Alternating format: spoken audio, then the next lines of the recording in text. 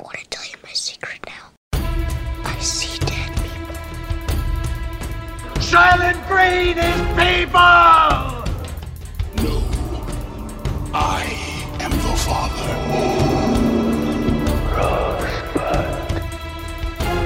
What's in the box? You maniac! You blew it up! Damn you all to hell!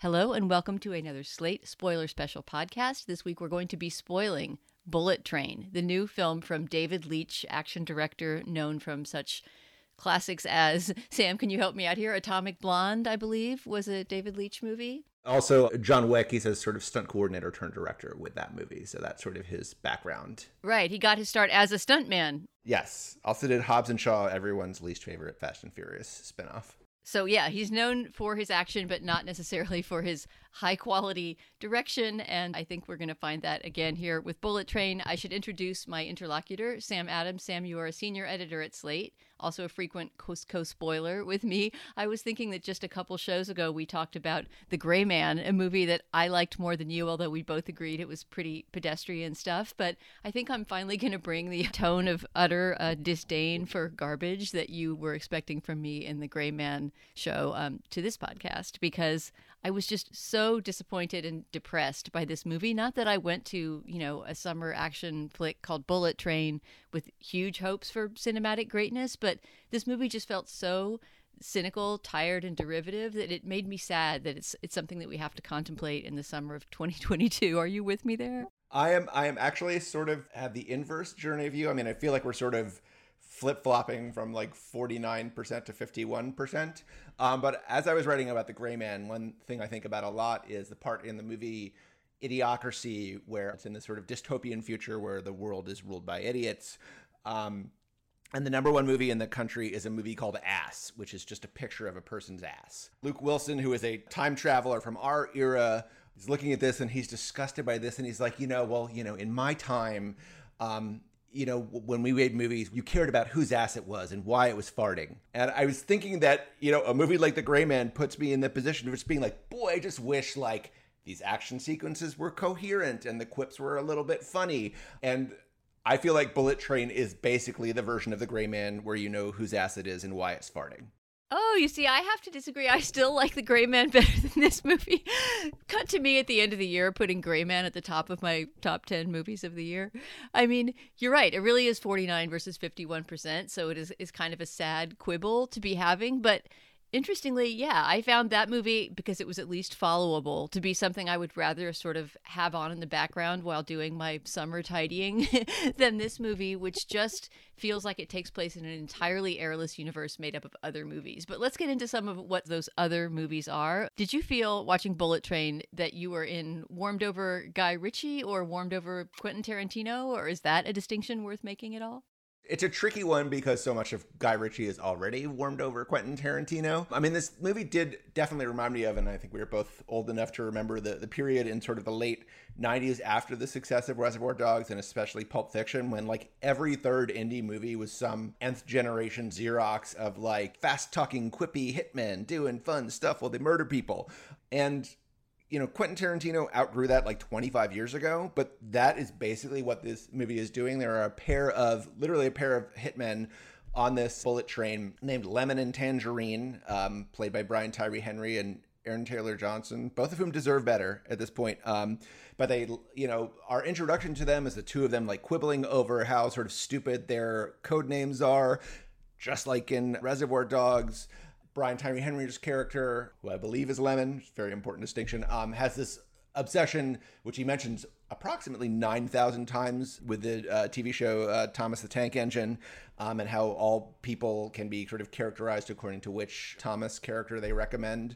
That is a running joke, is a strong term, but a running thing all through the movie, just like the Like a Virgin monologue in Reservoir Dogs. I mean, it's just so many generations removed from the thing that someone actually wrote this down and that it was considered worthy to like spend all this money and effort on is a little mind-boggling to me.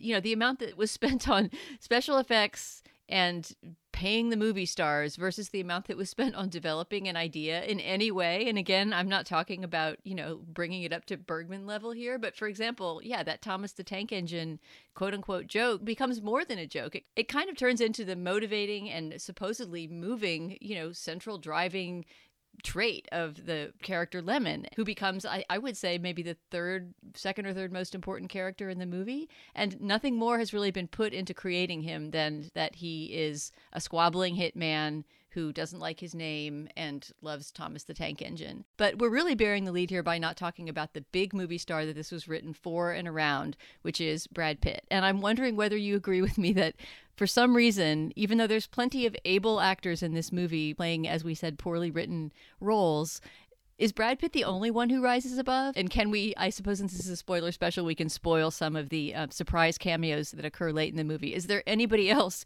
who redeems the movie with their presence in the way that I think Pitt does? I mean, I think Brad Pitt is clearly, this is sort of his latest movie in which he kind of, wears a dumb hat and looks like a dirtbag, but also turns out to be sort of surprisingly good at handling himself physically and murdering people. Yeah, so he is clearly like having the most fun in this. One of the things that kicked me up, we're just going to go all over the place, I think, and not even try to run through the plot, which is both very complicated and deliberately impossible to parse. Yeah, and there's just a briefcase full of cash, and that just keeps moving from one end of the train to another, and a different person has a hold of it, and there are lots of, flashbacks and cutaways and whatever, but it ultimately is just like people fighting over money and trying to kill each other. There's a scene at the end of the movie, and this is really where it kind of kicked things up for me, is it just gets really ridiculous at the end, and I thought, actually, if the whole movie had been that ridiculous, I would have liked it a lot more. But the bullet train, as you know it's going to, I think, crashes at the end, and the cars go flying all over the place, and Brad Pitt, in these sort of intentionally like cheap looking special effects, is just launched into the air and sort of flies like horizontally through these train cars as they are splitting apart into space. His face is kind of, rippling with the shock waves, and he gets beamed in the head by a flying coffee carafe.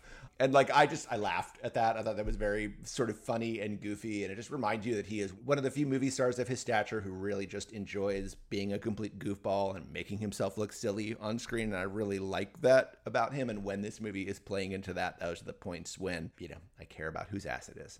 Yeah, I mean, that was one of the graphic novel seeming, comic book type moments in the movie that visually at least makes you laugh, right? The sight gag of the coffee can hitting him and the slow motion, which is, sort of aping the heroic slow motion of an action movie, but doing it on a kind of silly level. All that made me think that this must have been based on a graphic novel. In fact, it's based on a novel by a Japanese novelist, Kotaro Isaka, who I believe is himself, doing sort of a big cultural borrowing from American hitman movies, Hollywood, etc. So this is all sort of part of some kind of cultural churn that goes from, Kill Bill to graphic novels to sort of Japanese Yakuza movies and back again. Another whole big thing to talk about that we don't even need to get into right now is to what extent it does or doesn't appreciate, pay homage to, and or stereotype the Asian world that it's sort of part of, but it is so loosely a part of that world and not really trying to be part of it that I personally did not find it that offensive as much as just simply a lost opportunity, a lost opportunity to do some more interesting homage.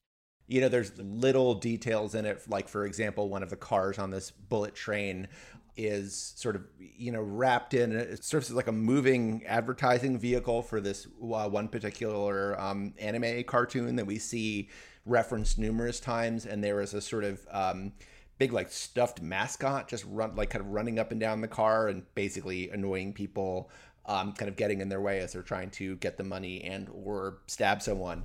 And then, of course, we find out eventually that this mascot is actually populated by another assassin, played by Zazie Beetz, who has just been biding her time this whole time.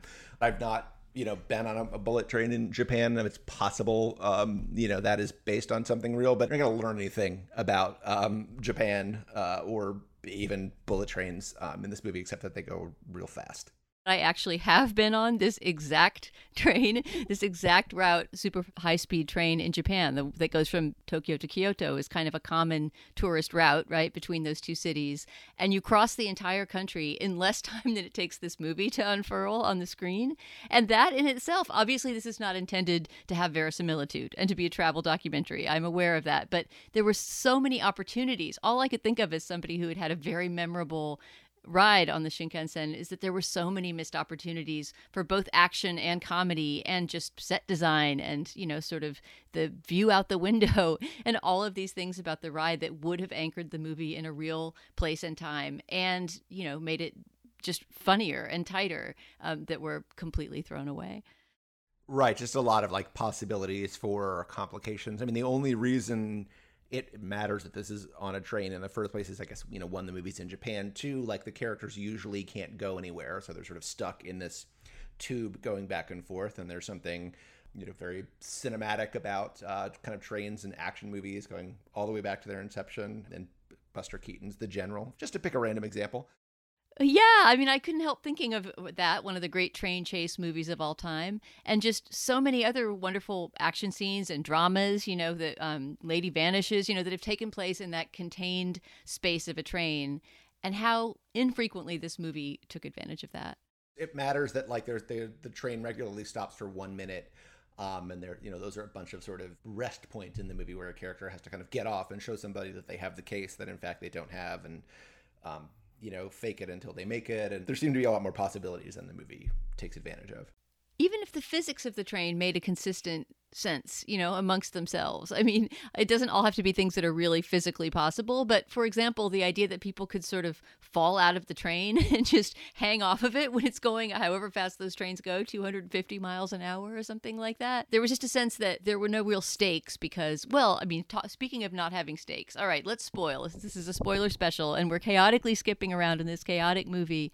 I really did not like the fake Juliet death of the Brian Tyree Henry character. I mean, that was a real mean trick to pull on the audience. I mean, as I said, he's supposed to be one of the few characters that we care about at all in what is a pretty nihilistic movie, right? Where life doesn't have a lot of value, very high body count, anybody could die at any time.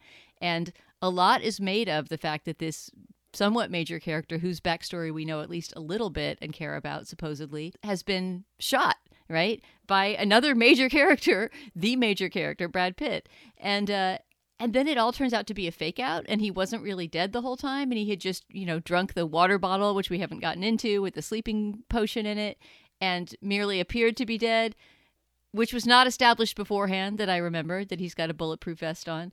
And that just felt like a moment, especially as late in the movie as it happened, and the fact that his partner does legitimately die and it's not a fake out. I don't know. It was just a moment where I got angry at this movie's kind of impossible physics and the way anything could happen at any moment, and disengaged from even trying to care about the few characters I had been trying to care about.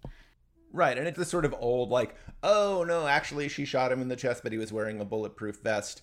I mean, it's just sort of the laziest fake out you can possibly do in this movie. So it keeps giving you these, quote-unquote twists where things are not quite as you see, but they're just generally very predictable and stock. And even the fact that it turns out all the people are on this, who seem to be randomly on this train going after the same things, are actually there for a reason, and they've all been lured there by this sort of legendary, dare I say, Kaiser Soze-like gangster called the White Death, who we eventually find out is played by Michael Shannon, giving a completely ridiculous performance that, again, is the kind of ridiculousness I think this movie needed way more of. But, all these things are sort of oh, I guess that's the thing now, but none of them are actually surprising or interesting. They're just a way to sort of throw more things into the pot and hope we don't notice that nothing is actually happening.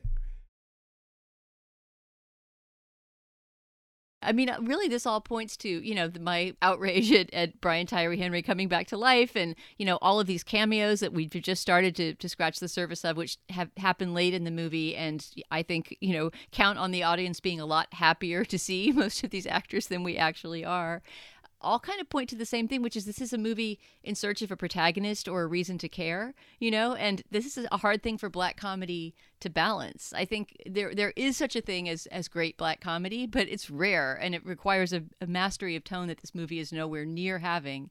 And as a result, your mind as a viewer is constantly casting around for some place to kind of sink your hooks into. I mean, Brad Pitt is the closest thing we have because he's Brad Pitt. He's the protagonist of the movie. But do we really know anything about Ladybug, that's the code name for the character that he plays? I mean, he's a guy who's a professional criminal, but not a killer, right? I guess this is just supposed to distinguish him from all the other assassins on the train. He's just this kind of smash and grab thief guy.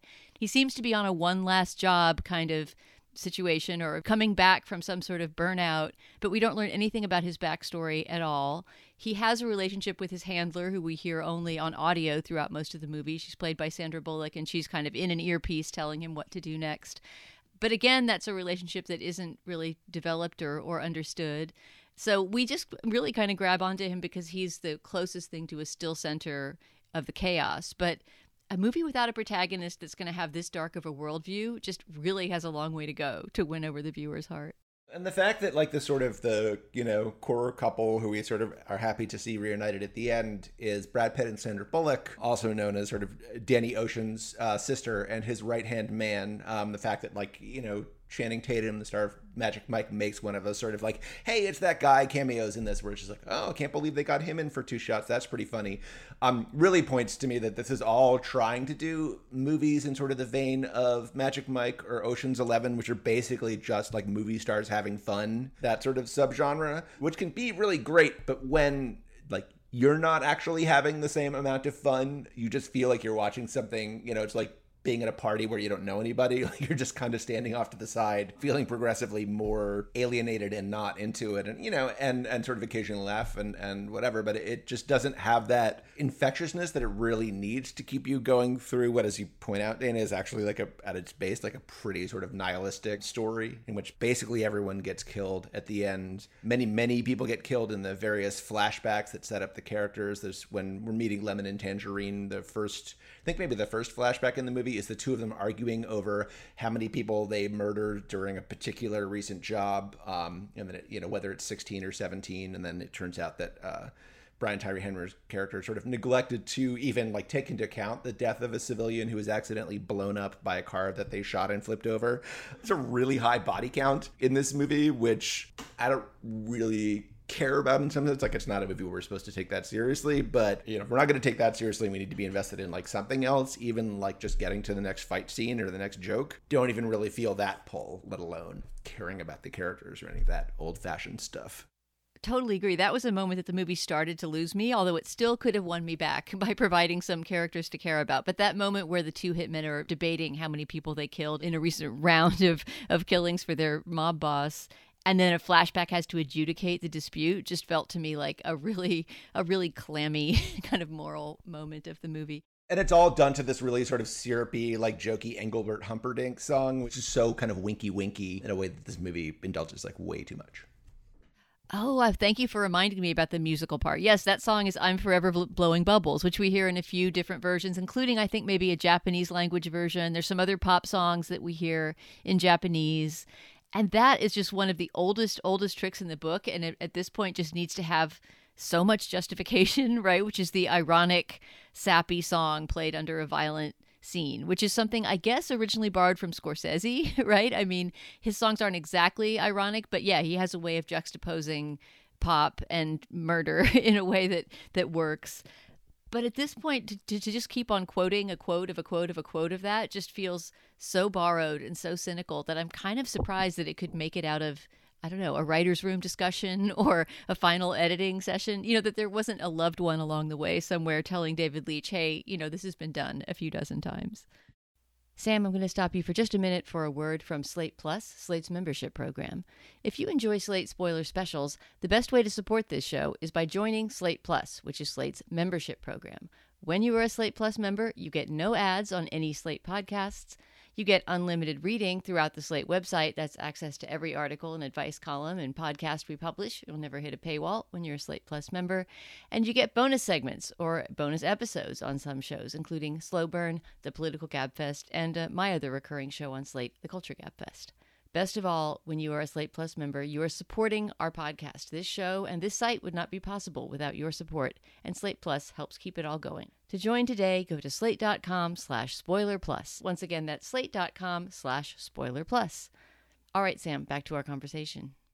If you had told me that a former stuntman who helped create John Wick and the stunts in John Wick, you know, I may not be a huge fan of Atomic Blonde. I haven't seen the Deadpool movies, which he directed the second one of. But if you had told me that a person with that kind of movie pedigree was making a Brad Pitt movie, I would have had much higher expectations for the action scenes. I'm not a huge action connoisseur.